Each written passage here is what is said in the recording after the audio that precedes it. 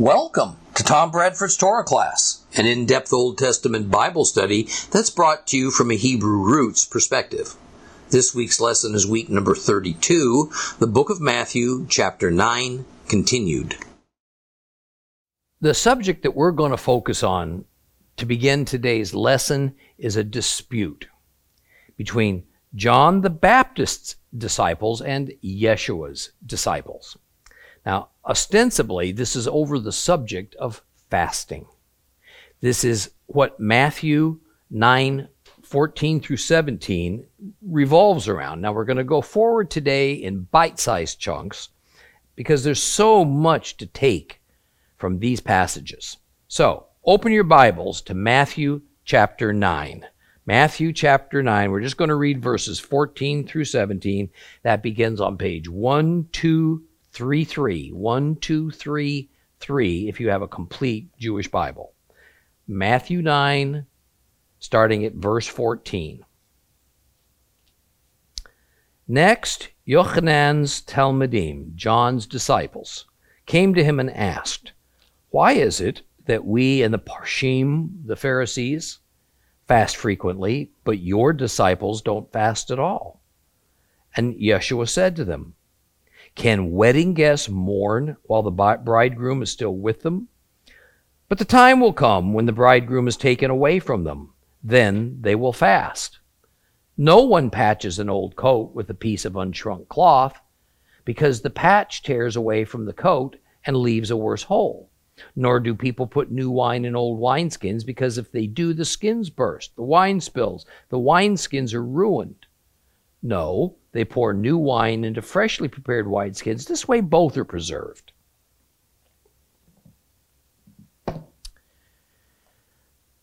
The context is this. Yeshua is still in the fishing village in the Galilee where he's currently residing, and that's Capernaum. Now, he was dining with some tax collectors and with a class of people known among the Jews as sinners. Now, don't take the term sinners to mean as Christianity thinks of it today. That is, that in Christendom, a sinner is either it's a person who does not profess the Savior Jesus, or they're a fallen Christian who is not living out his or her faith in a biblically moral way. However, in Christ's day, a sinner was a Jew who had either openly renounced the law of Moses, something pretty rare, or much more often, it was that they showed no outward intent of following it. Now, typically, these were the poor Jews, uneducated, probably not even attending a synagogue with any regularity. Therefore, they were considered, especially among the Pharisees, as those who were so ignorant, so uninformed, that it was impossible for them to properly observe the traditions of the elders, let alone the biblical laws of Moses.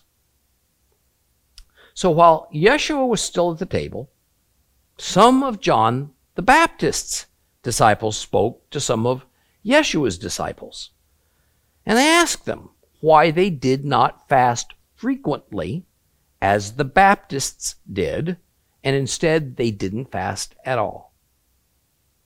Notice two things. First of all, John the Baptist was the master over his own flock of followers who felt no allegiance to Jesus.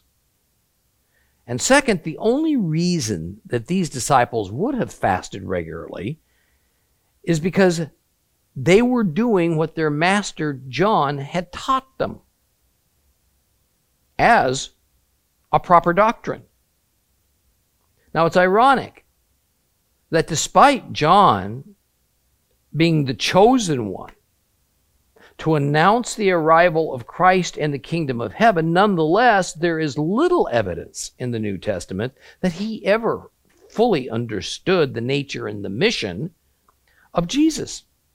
And further, that his own disciples, John the Baptist's own disciples, never felt a real attachment to the ways of Christ, but rather they chose to follow the ways and teachings of John. And clearly those two sets of doctrines did not always agree. So Yeshua overheard John's disciples confronting his own disciples, and so he jumped into the fray in order to correct them.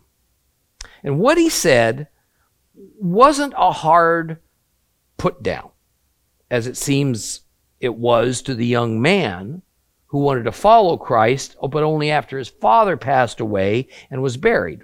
See, rather, Yeshua's response to John's disciples was merely instructional.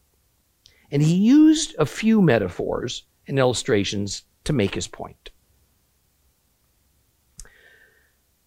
The first illustration that he used was to compare the circumstances of a wedding process versus the wedding being interrupted and thereby causing sadness. He used terms, he used a metaphor that were known not only to every common Jewish person, but even to the Jewish outcasts of society. Now, the subject of the metaphor was of a bridegroom. And I said last week that Christ was not saying he was a bridegroom. I want to take that a little bit further. See, in his brief analogy, he certainly meant that within his story that he was representing himself in the role or the character of a bridegroom, but that's not to say that in real life he was thinking of himself as an actual bridegroom of sorts. Now, one might argue I'm making a distinction without a difference.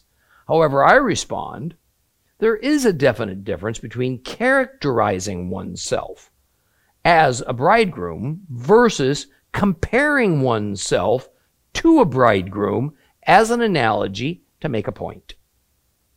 We have to be terribly careful when we find metaphors and illustrations and analogies arise as used in the Bible that we don't take them beyond their intent.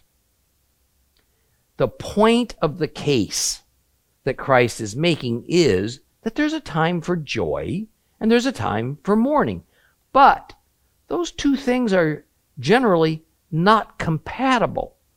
So they don't happen at the same time. Now, since marriage is one of the happiest of occasions in the Bible and within Jewish society, then it contrasts well with mourning, the saddest of occasions.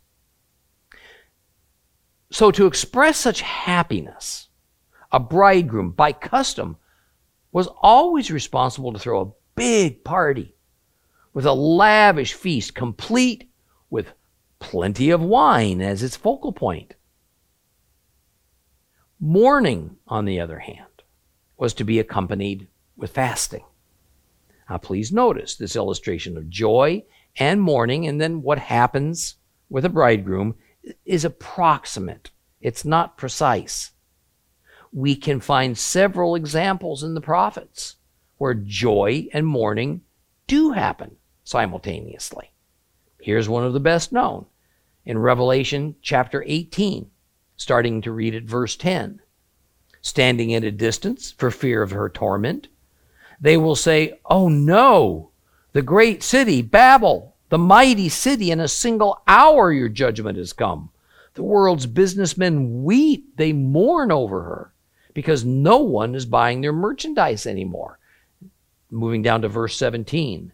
Such great wealth in a single hour ruined all the shipmasters, the passengers, the sailors, everyone making his living from the sea stood at a distance, and they cried out when they saw the smoke as she burned. Oh, what city was like this great city?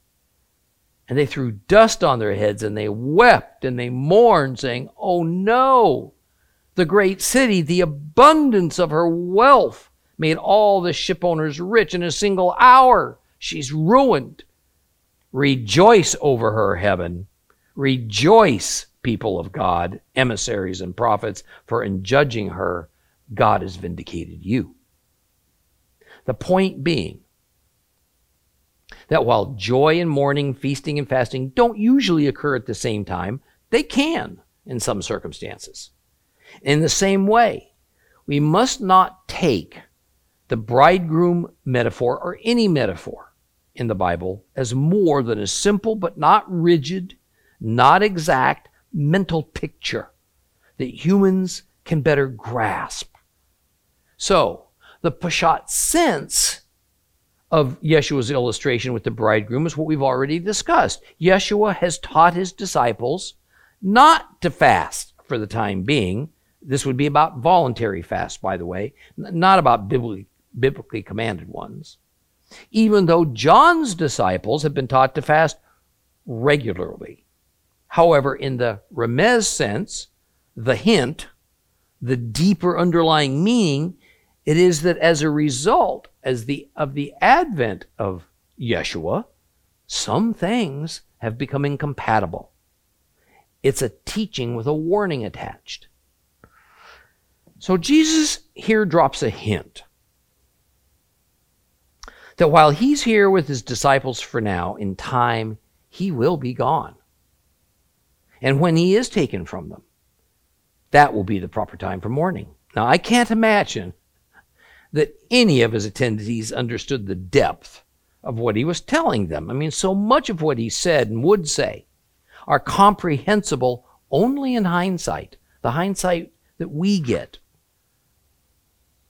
Nevertheless, Christ was implying that while he was living and ministering, it was to be taken as a time of great joy. After all, the prophesied Messiah has come. The one who can heal and forgive sins has come.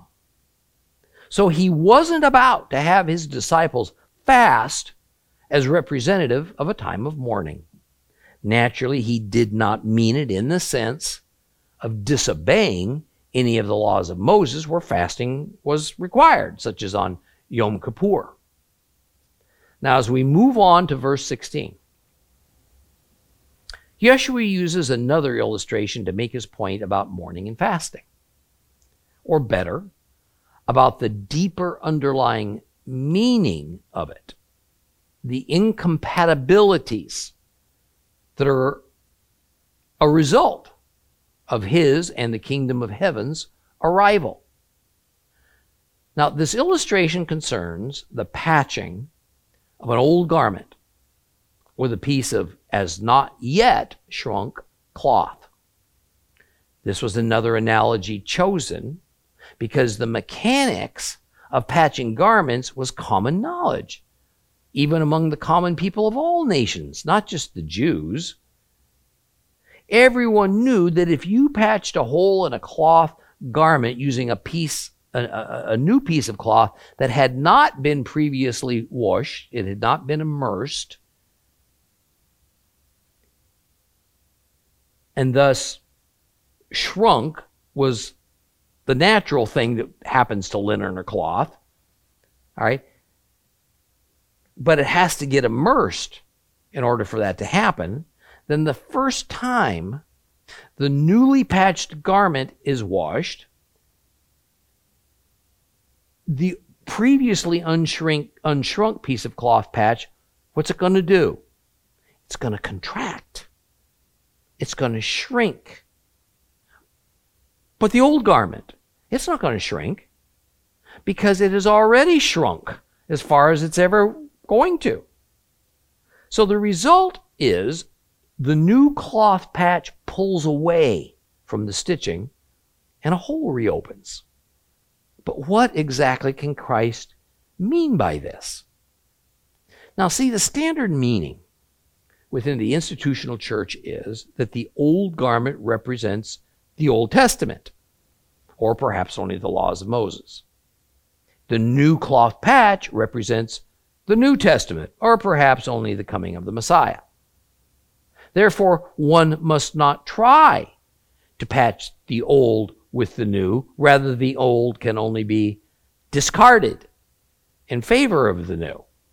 Now, that certainly is an appealing interpretation for an anti-law of Moses, anti-Jewish, Gentiles-only church, but it sure doesn't fit the context of the passage very well. And it also doesn't fit well with Christ's central theme in the Sermon on the Mount that happened just days earlier, when he said that he did not come to abolish the law. He didn't come to abolish the old thing. He didn't come to abolish what the church says is the old garment, but rather to complete it. Rather, he forthrightly stated that all of his followers were to continue to obey the law down to the last detail. But they were to do so in a new spirit, in a spirit of obeying the command, not just outwardly, not just behaviorally, but also inwardly, in motive, in intent. Let me remind you what Matthew 5:17 through 19 says. Do not think I've come to abolish the Torah or the prophets. I have come not to abolish, but to complete. Yes, indeed, I tell you that until heaven and earth passes away, not so much as a jot or a stroke is going to pass from the Torah, and not until everything that must happen has happened. So whoever disobeys the least of these mitzvot, the least of these commandments, and teaches others to do so will be called the least in the kingdom of heaven, but whoever obeys them and teaches them will be called great in the kingdom of heaven. Now, applying the reality that all analogies and illustrations in the Bible are approximate and general, not exact and universal, then we need to understand this from a first century Jewish mindset and in the context we find it in this passage. See, the underlying issue is it's not replacing anything. It's not about replacing one thing with a new thing. Rather, it concerns incompatibilities in light of the arrival of Christ in the kingdom of heaven. So for people of that era, what's the problem issue about sewing a patch onto an older garment of cloth? It is that while the existing garment has already been cleansed by immersion, the newer patch has not been. It has not been immersed. So before applying a patch, it must first be immersed in water sufficiently until it can match the same level of shrinkage with the older garment. Otherwise, the two of them are incompatible. There is no hint, it would never have occurred to a Jewish reader that the old garment was going to be discarded in favor of a new one. I'm going to say it again. The issue is addressing incompatibility. Thus, while the old garment needs a patch, it in no way has lost its usefulness. Conversely, the only thing wrong with the patch being used in Christ's story is it's not yet been immersed and washed clean. And in the process, it shrinks.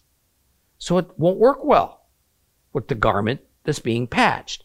This is the pashat. This is the plain, literal, simple sense of it. But the remez sense goes a bit deeper. In the remez, the unshrunk patch, the cloth that is yet to be immersed and cleansed, is not to be applied. It's not to be applied until it has been properly washed so that it can serve the purpose for which it was intended. By definition, a cloth patch is smaller, far smaller, than the garment it's being sewn onto. The patch doesn't replace the garment. It's not used instead of the garment. Nor is the patch the main feature of the garment. It completes the garment so that it can be used as originally intended. However, a patch that is not properly used either doesn't make the garment whole again, or it can make it even worse than it was before. What did Christ say in his analogy? Because the patch tears away from the coat, the garment, and it leaves it worse, leaves a worse hole. See, here's what we're intended to take from this.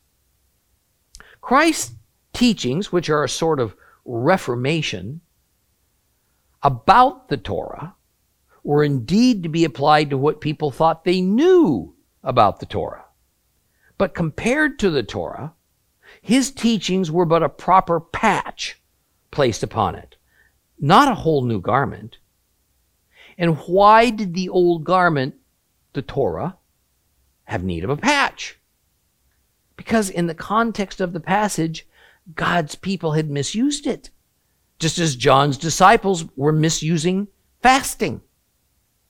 Going back now to the bridegroom analogy, Christ was in no way abolishing fasting as biblically prescribed. He was also in no way abolishing mourning. But he was saying that all these extra rules about when to fast and when to mourn, that Judaism, or better at that time, Phariseeism, had created, tradition had added to the Jewish religion, while not necessarily a bad thing, it was incompatible with the current circumstances of his divine presence and the establishment of the kingdom of heaven on earth. Now, the garment needed the addition of a patch because the wearer tore a hole in it. The Torah needed a patch, Christ's instructions about restoring its true meaning, not because the Torah was defective, but because the wearer had torn a hole in it. The wearers, God's Hebrew worshipers, had in Yeshua's era, long before that even, turned to tradition and other man-made doctrines about the Torah and thus had, metaphorically, torn a hole in it.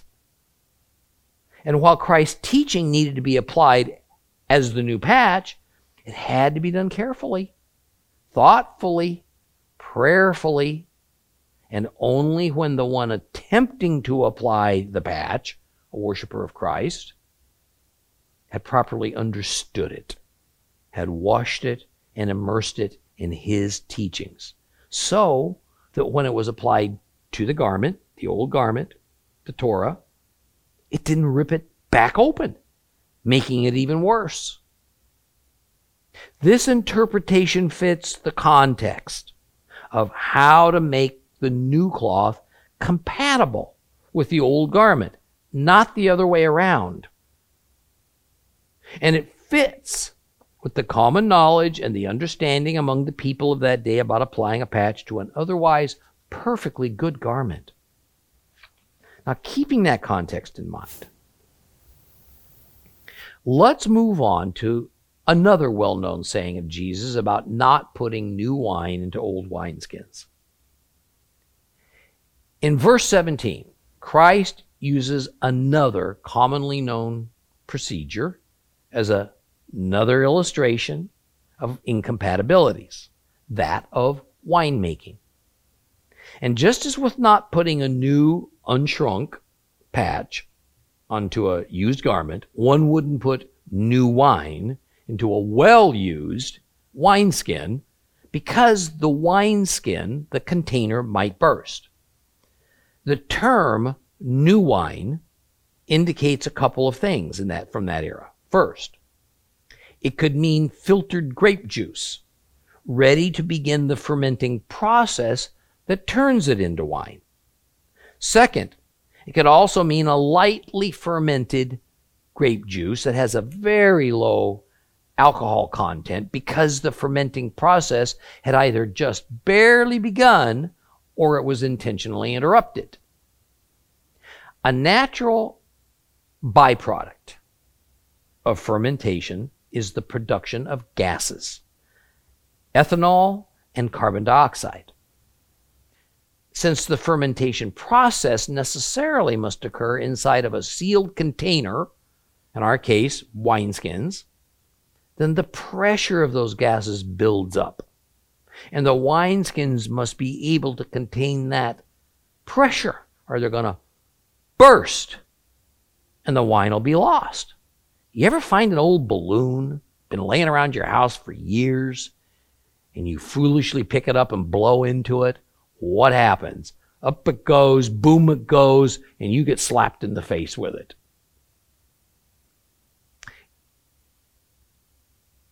Therefore, older wineskins were best not used in the fermentation process because after a few uses, they will have lost their elasticity and could burst instead of merely stretching in the same way a new balloon works. Even so, the older wineskins remain valuable. They remain useful as a storage container for wine that's already has completed the fermentation process, and it's now ready for distribution and consumption. Now, the standard Christian doctrine on the interpretation of this is that since we should not put new wine into old wineskins, then the old wineskins have become obsolete and they're just to be discarded, just thrown away into a trash heap. And as with the garment and the patch, the old wineskins are said by the church to represent the Old Testament, and the new wine that goes into the new wineskins represents Jesus and the New Testament. Therefore, the conclusion is the Old Testament's no longer useful. And in fact, some of it had become defective, so it had to be replaced with the New Testament. Again, this interpretation not only takes the passage out of its context and separates it away from its theme of incompatibilities, it completely ignores the second half of the verse, which is, no, they pour new wine into freshly prepared wineskins, and in this way both old and new wineskins are preserved. Some in the church say this means both the new wine and the new wineskins are preserved, but the story is about not ruining the old wineskins. All right. And so by putting new wine into new wineskins and not disturbing the contents of the old wineskins, then both the old and new wineskins are preserved, just as being careful that a new patch on a garment doesn't ruin the old garment. We find in some corners of Christianity that this has been taken to mean that it's okay for Jews to keep the Torah, the old wineskins, and worship the God of the Old Testament for themselves, kind of as a possible means of salvation, while Gentile followers of Christ adopt him and the New Testament, the new wine and new wineskins, and this is their means of salvation. See, it's important to notice that Yeshua says that both the new and the old are meant to be preserved. That is, in the first half of the verse, one of the concerns is that the old wineskins could become ruined, we're cautioned, if they're improperly used. The wine spills, and what does it say? Well, the wineskins are ruined. Who cares if the old wineskins are ruined if they're only good for throwing away since Christ's advent? See, the story reflects this deep concern on not ruining either the old or the new wineskins, and therefore not losing the old or the new wine. Rather, they're each to be used in such a way as to make them compatible. The difference between the old and the new wineskins is not their value or their relevance. It's their purpose. Their purpose. One was for the fermentation process. The other was for long-term storage. Yeshua's purpose was to save, and he was to inaugurate the kingdom of God on earth. That is what was new. However, that doesn't mean that what the older vessel was meant to do had become obsolete.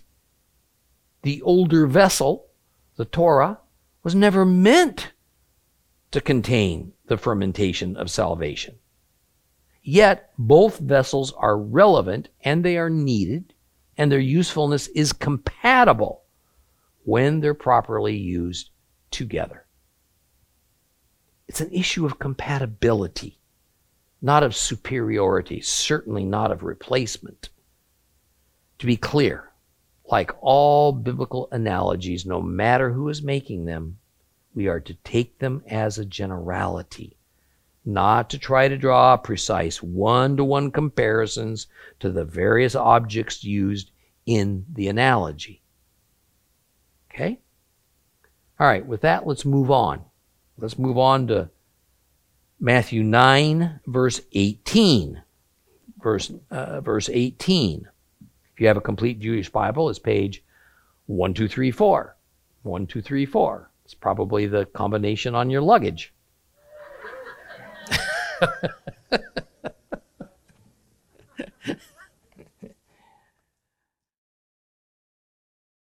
While he was talking, an official came in. He kneeled down in front of him and he said, "My daughter has just died. But if you come and lay your hand on her, she will live." Yeshua, with his Talmudim, his disciples, got up and followed him. A woman who had a hemorrhage for 12 years approached him from behind and touched the tzitzit on his robe. For she said to herself, "If I can only touch his robe, I'll be healed." Yeshua turned. He saw her and he said, "Courage, daughter. Your trust has healed you." She was instantly healed. When Yeshua arrived at the official's house and saw the flute players and the crowd in an uproar, he said, "Everybody out. This girl isn't dead. She's only sleeping." Well, they jeered at him. But after the people had been put outside, he entered, he took hold of the girl's hand, and she got up. News of this spread throughout all that region. So as Yeshua went on from there, 2 blind men began following him, shouting, "Son of David, take pity on us." And when he entered the house, the blind men came up. And Yeshua said to them, "Do you believe that I have the power to do this?" They replied, "Yes, sir." Well, then he touched their eyes and said, "Let it happen to you according to your trust." And their sight was restored.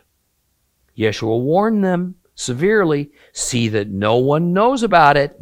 But instead, they went away and talked about him throughout the district.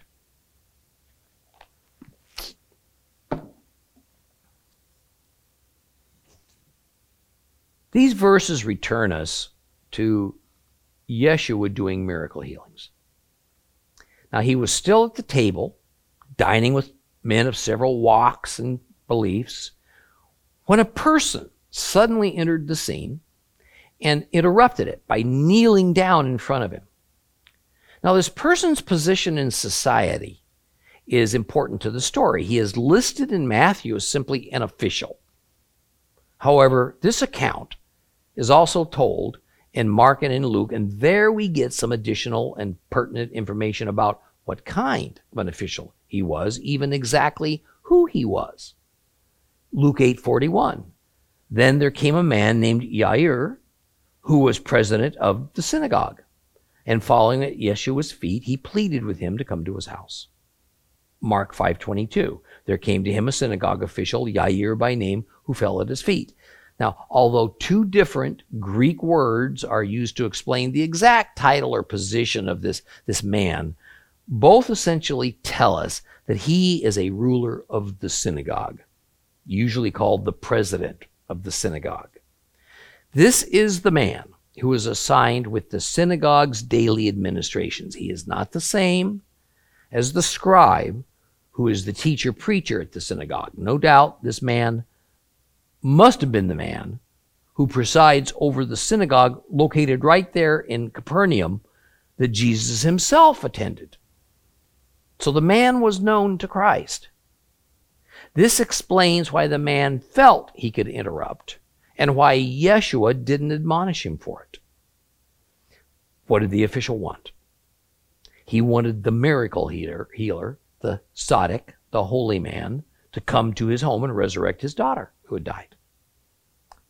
Now, we mustn't take this belief that Jesus might be able to reanimate his daughter from death as trust in him as Messiah or as God on earth. I mean, so far, we haven't witnessed anything that we can call a conversion. The man told Christ that if he would come to his home, he just knew that by Yeshua laying his hands on her, that little girl would be raised from the dead.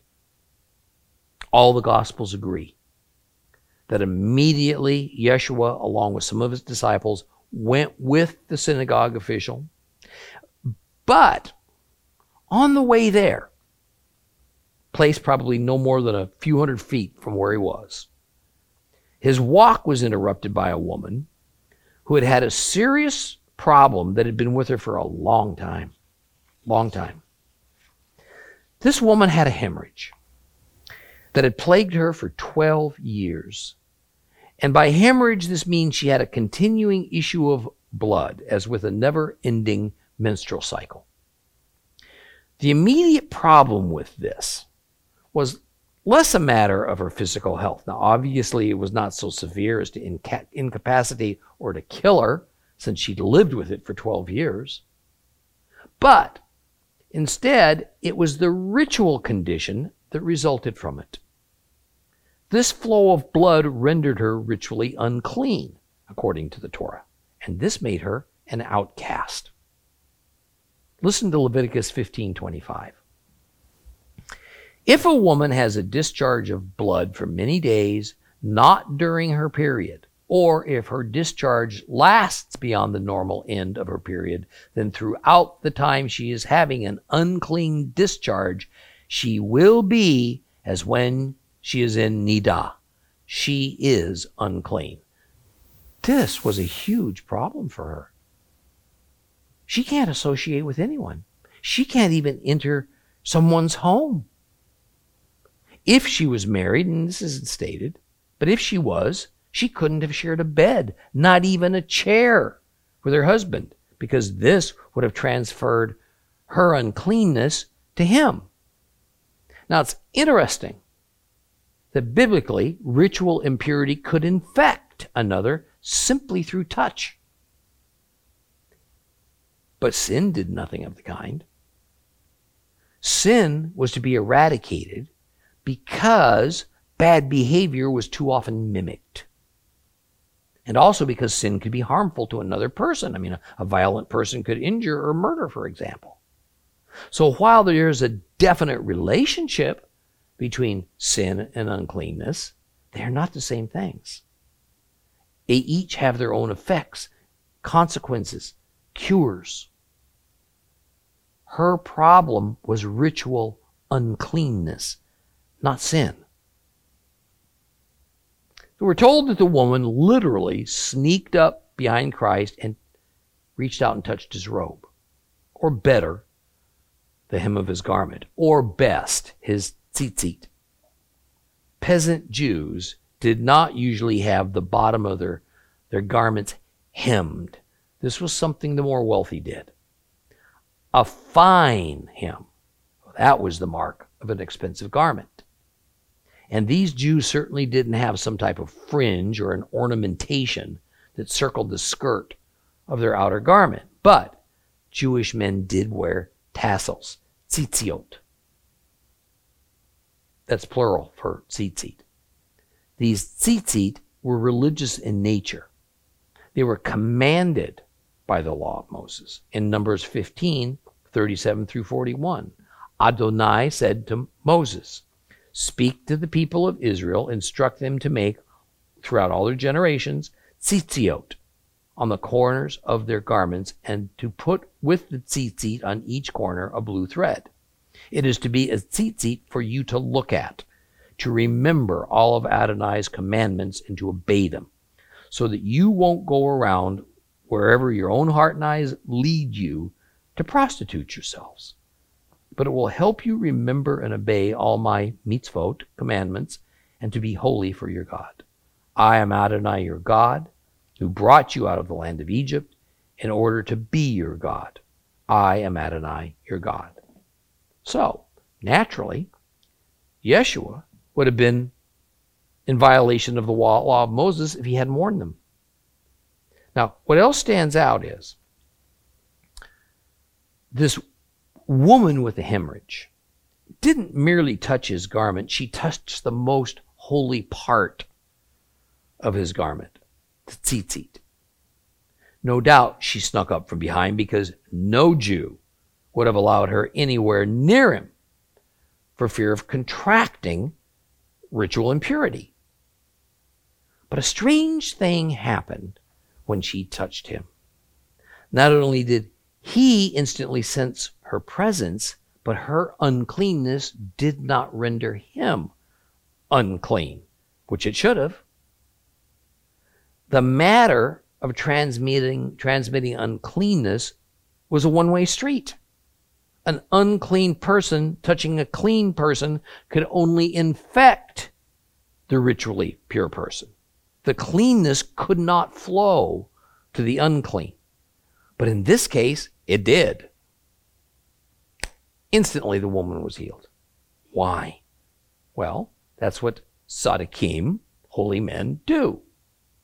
Yet, I have never read of a tzaddik, never, that was said to have healed through removing the ritual uncleanness from a person. This seems to be something that no one had ever been able to do prior to Christ. In fact, it really wasn't even thought to be a possibility. Yet this woman, like that Roman centurion, held a kind of faith and trust that accepted without doubt that what Yeshua did was real, that he was able to do it, and that he did more than any other faith healer had ever done, even though neither one of them thought of Yeshua as any more than a holy man par excellence who had the greatest compassion on all who came to him. Now, perhaps it was the outward, although imperfect, display of unequivocal trust that Yeshua wanted the disciples and the crowds to notice and to learn from, even though it was certainly not a saving kind of trust that would affect their eternity. Beginning in verse 23, the interrupted story of the synagogue official whose daughter had died resumes. Yeshua arrives at his house, just a couple of minutes away, and immediately notices the flute players. Now, flutes are also sometimes called clarinets. And they accompanied, these flute players were accompanied with the agitation of a number of people who were there. Now, this well reflects Jewish mourning practices in those days, especially for those who were reasonably well off financially. Josephus, the Jewish Roman historian who was born not long after Christ was crucified, makes a comment on this matter, something that he was quite familiar with. In his book called Jewish Wars that he wrote concerning death and mourning, he says this: "For 30 days the lamentations never ceased in the city, and many of the mourners hired clarinet flute players to accompany their funeral dirges." Some years later in the Mishnah, Rabbi Judah was recorded as saying, "Even the poorest in Israel should hire no less than 2 clarinets, 2 flutes, and 1 wailing woman." So, in reality, it's not unlike funerals elsewhere in the world that certain local burial and grieving customs, regardless of the cost, have to be observed. Otherwise, it's considered rude and uncaring. Surprisingly, Yeshua's response was to immediately order everyone out of the house. His reason? He says, she's not dead. She's only sleeping. What he really wanted was privacy and an end to the mourning. Now, this statement has caused no end to the debates about this passage. That is, some say Yeshua was about to resurrect the little girl from the dead. Others say she may only have been ill, maybe in some kind of a catatonic state, but certainly alive.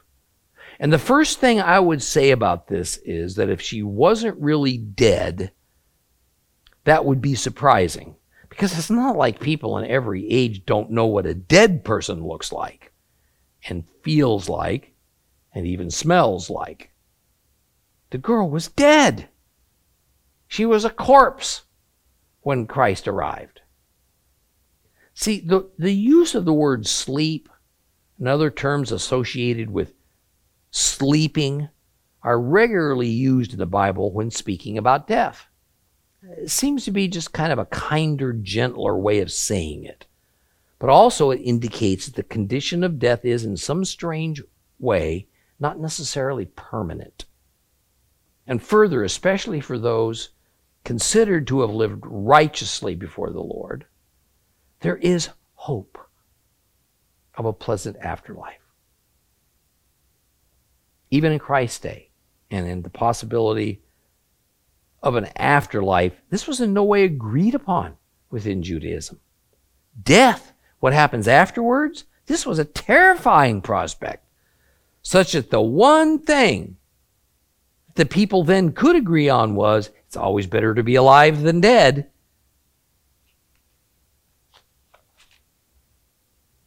Daniel spoke of death and an afterlife, but he framed it in our sleeping sense in Daniel 12:2. Many of those sleeping in the dust of the earth will awaken, some to everlasting life, some to everlasting shame and abhorrence. So here Daniel likens death to sleeping, says there will be an awakening, a sleep term, right? And the results won't be the same for everybody.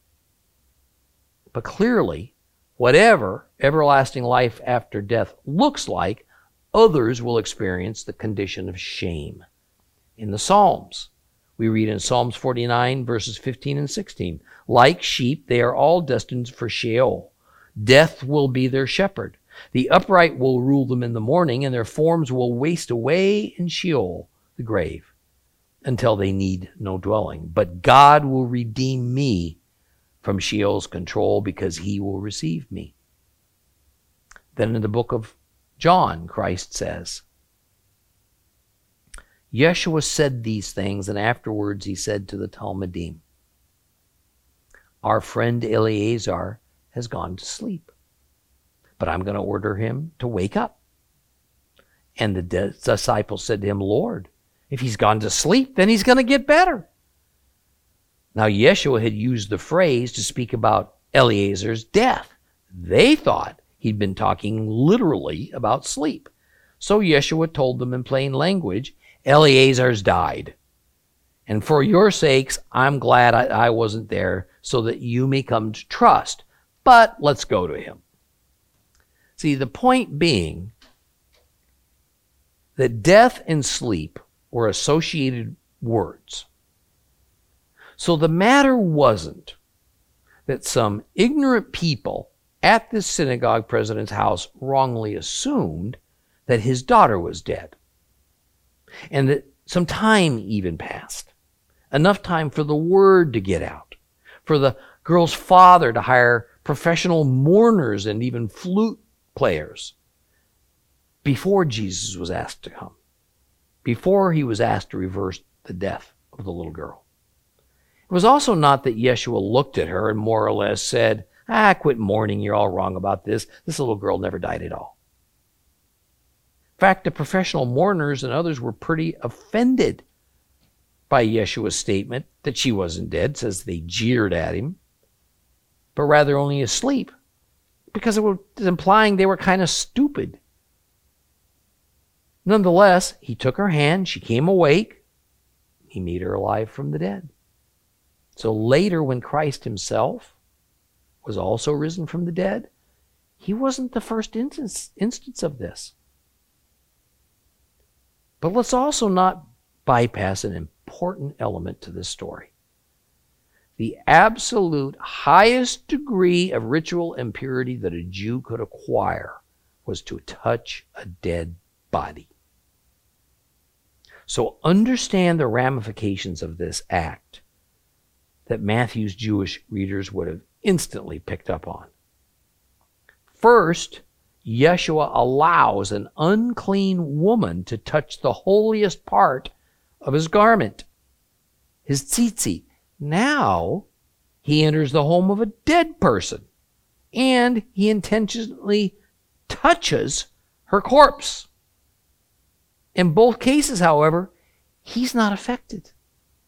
Rather, he affects those who are unclean and afflicted even unto death.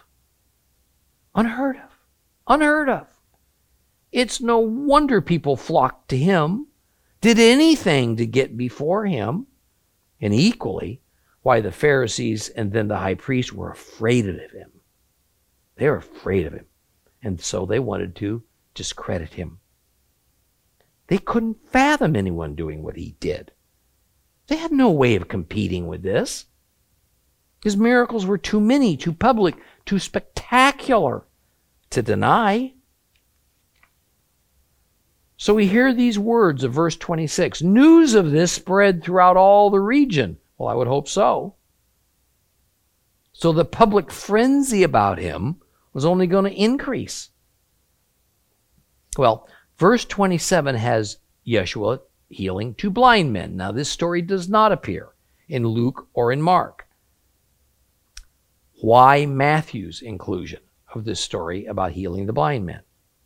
Likely because the Jewish tradition at that time was that of all afflictions, blindness was most closely associated to having been caused by sin.